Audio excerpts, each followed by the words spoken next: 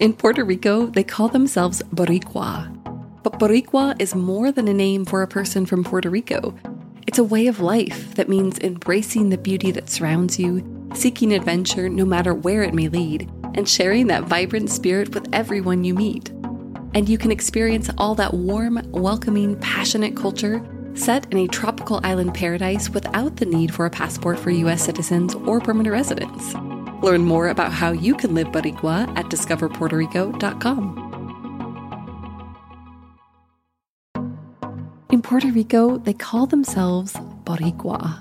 But Boricua is more than just a word to identify a person from Puerto Rico. It's a way of life that means embracing the beauty that surrounds you, seeking adventure, and sharing that vibrant spirit with everyone you meet. In Puerto Rico, you can experience a tropical paradise with world-class beaches. You can immerse yourself in the rich 500-year history of Old San Juan, where there are stunning forts, classic town plazas, and iconic monuments. You can indulge in a foodie paradise with renowned restaurants, seaside kiosks, and an innovative cocktail scene. And you can take in an abundance of natural wonders like El Yunque, the only tropical rainforest in the U.S. National Forest System, all without the need for a passport for U.S. citizens and permanent residents. Learn more about the warm culture of Puerto Rico and how you can live Boricua at discoverpuertorico.com.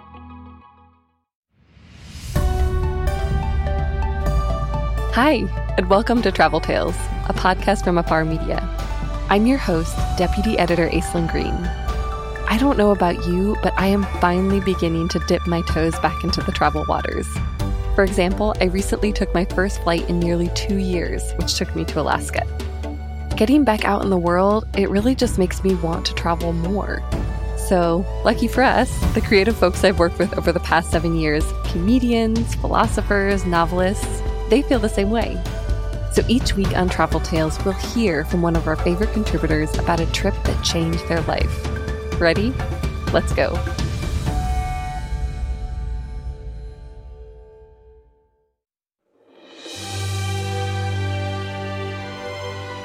Now let's fly to Tuscany via Afar contributing writer Lisa Abend.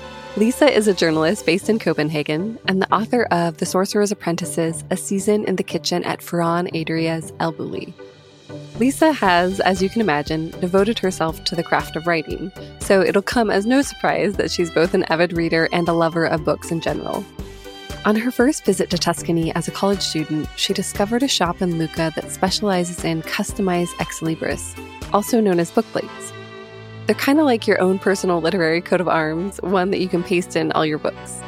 And she desperately wanted one, but realized at the time that she needed more life experience before she could commit to such a personal and slightly expensive thing. 29 years later, with an established career and a book under her belt, she finally felt ready. And so she returned to Lucca in search of that print shop and her very own ex libris.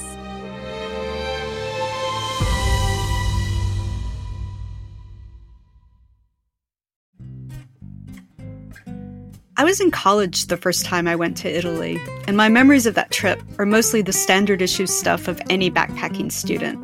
The Leaning Tower of Pisa, the Colosseum, the sniffy waiters offended by dinner orders that consisted of a single plate of tortellini alla panna and a glass of water. Tap is fine. Grazie mille. The hostels and gelato and trains and pizza and random Italian boys you make out with by the Ponte Vecchio. But on a day trip to the walled city of Lucca, I found a place that felt like it was created just for me. Wandering down a side street, my attention was caught by the display window of what appeared to be a stationery store. But this was a real print shop. I could glimpse the oily black steel of the hulking letterpress inside, and I could tell that the invitations and flyers on display in that window were made with exquisite craftsmanship. But what really made me swoon were the ex libris. An ex libris is the square of paper that you paste in the front of a book to identify its owner, a book plate, in other words. Most only have the owner's name on them, but these were extraordinary. Each was custom designed, drawn, and hand-printed, a small, exquisite work of art intended not merely to identify the owner of the book into which it was pasted, but to express something significant about her, like the intellectual version of a heraldic shield. I entered the shop. An ink-stained man working the press looked up and handed me a form. Printed in an elegant typeface on thick, creamy paper were a series of questions. Favorite poet? Favorite time of day? Favorite number? Based on my answers, I came to understand the printer would then design a bookplate just for me. Never in my life have I wanted something so much. In part, I wanted an ex libris because I simply love books. Reading has always been central to my identity. But there was something about the process of having one tailor-made from my answers to a series of mildly cryptic questions that seemed almost magical to me, as if a bookplate from the Antica Tipografia Biagini might, in some profound, intimate way I couldn't quite explain, capture my true essence. It might make me feel seen. And yet I balked. It wasn't just the money, although I certainly didn't have it. And it wasn't that the questions were difficult, although some, did people really have a favorite stone? Admittedly gave me pause. It was more that I could recognize, even in my callowness, that I was too callow. A bookplate is a serious thing, I realized. It's a permanent sign of a person with long cultivated tastes, the kind of thing a cultured aristocrat might have, or an author with a shelf of books behind her. I wanted to be cultured, and I wanted to be a writer, but I knew I wasn't really either of those things yet. I kept the form, but I didn't fill it out. I never forgot about it, though, and a couple of decades later, I began to wonder if I might finally be ready. By then, I had moved to Europe and established myself as a journalist. I had even become an author, and if the shelf of my works was comprised entirely of multiple copies of the one book I had published, at least it was a shelf. Finally, it felt like maybe I had earned my ex libris. I booked a trip to Tuscany. There was only one problem. By the time I was ready, books themselves were no longer what they used to be. They were no longer the thing most of us turned to first for research, or that we relax with at the end of the day. I googled the Antica Tipografia Biagini to see if it even still existed. It did, but could find no indication of whether it still designed those small squares of paper that attested to their owner's bibliophilia. Did anyone need them anymore? For that matter, did anyone need books?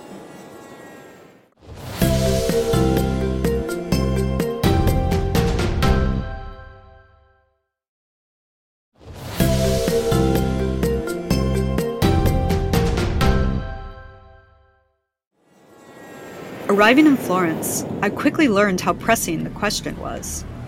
Since the Renaissance, the city has been a center for the book arts, but the places that are still devoted to it today are definitely under threat. At the Giulio Giannini Bookbindery, which had once made notebooks for members of Queen Victoria's court, they now offer paper marbling classes to tourists in order to stay afloat. And at Atelier GK, the real passion of artisans Michiko and Mupo is to create stunning, one-of-a-kind art books, but they survive financially with commissions from American companies for handmade date books and passport covers. And so, by the time I got to Lucca, I wasn't sure what to expect. But there, on the same street, was Antica Tipografia Biagini. The place was just as I remembered it, though its ownership had changed. Matteo Vallesi was visiting family in Lucca 8 years earlier, when he stumbled across the print shop and immediately fell in love.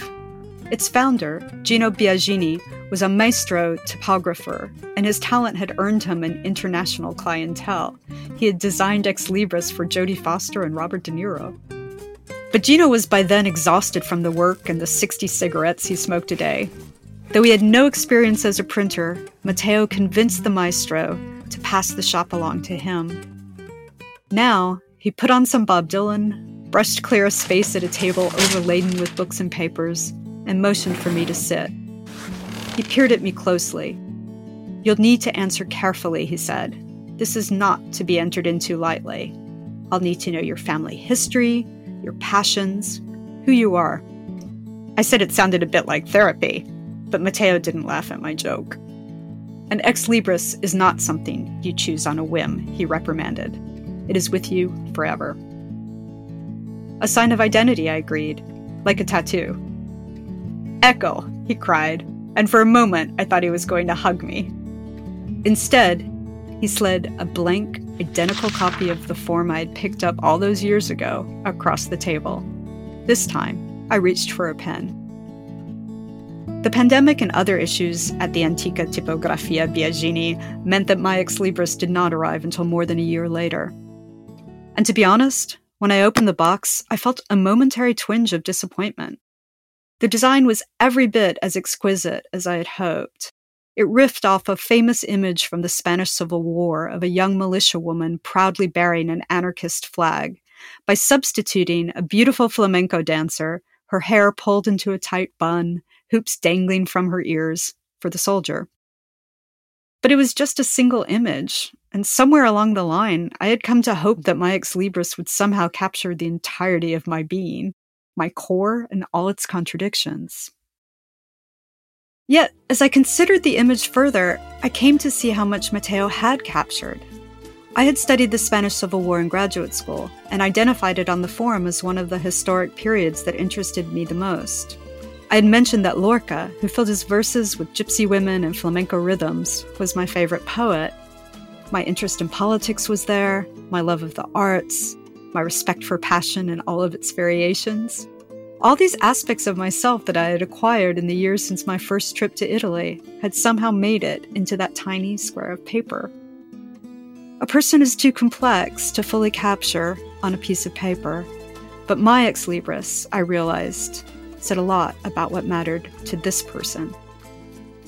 I pulled a volume from my bookshelf and pasted in the first one.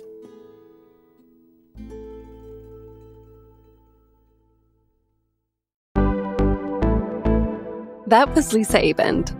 In recent months, Lisa has resumed traveling again, first visiting Majorca in June 2020. More recently, she traveled to Greenland to report a story on the connection between climate change and language for afar.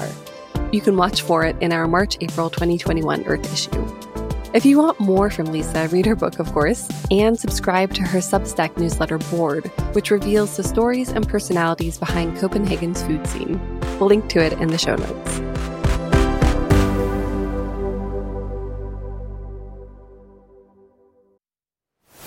Finally, it's time for Tiny Travel Tales, when we hand over the mic to our listeners. That's you. Now let's hear from Yatset Gonzars from Lake Worth Beach, Florida.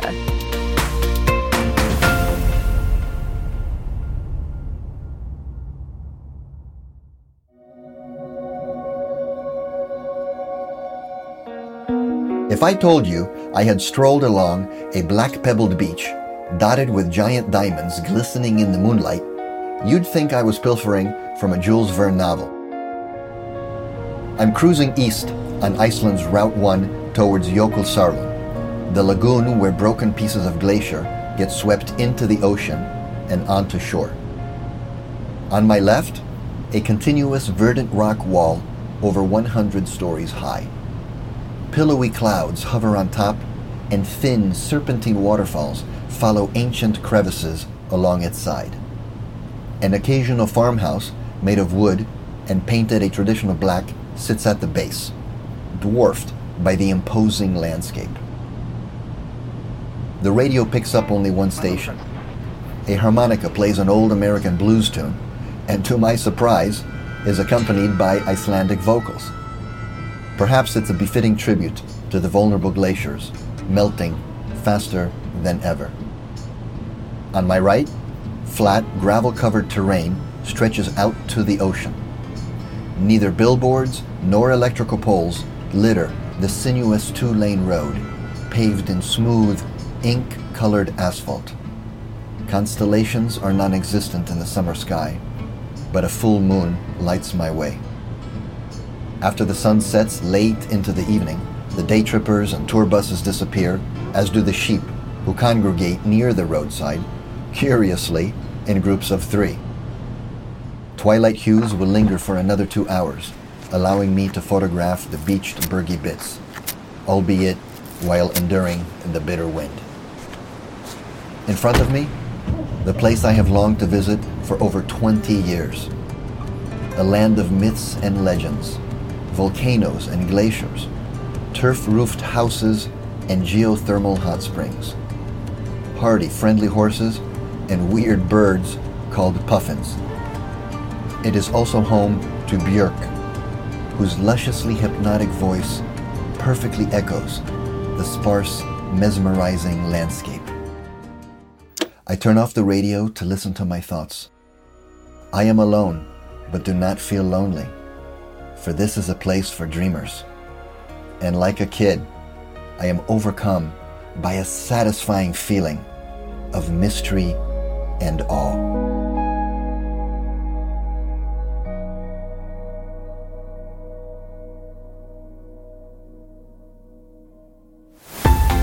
That was listener and photographer Yatsek Gonzalez. His last big trip was to Morocco, though he's hoping to get to South America soon to shoot street photography, portraits, and more, he says. Ready for more travel stories? Visit us online at afar.com/traveltales, and be sure to follow us on Instagram and Twitter. We're at Afar Media. If you enjoyed today's adventure, we hope you'll come back next week for more great stories. Subscribing makes this easy. You can find us on Apple Podcasts, Spotify, or your favorite podcast platform. And please be sure to rate and review us. It helps other travelers find the show. This has been Travel Tales, a production of Afar Media and Boom Integrated. Our podcast is produced by Aislinn Green, Adrian Glover, and Robin Lai. Post-production was by John Marshall Media staff Jen Grossman and Clint Rhodes. Music composition by Alan Kresha. And a special thanks to Laura Redman, Irene Wang, Angela Johnston, and Nina Gainsler-Debs. I'm Aislinn Green, your semi-impatient, travel-ready host. I can't wait to hit the road again and again. As we begin to explore the world once more, remember that travel begins the moment we walk out our front door. Everyone has a travel tale. What's yours?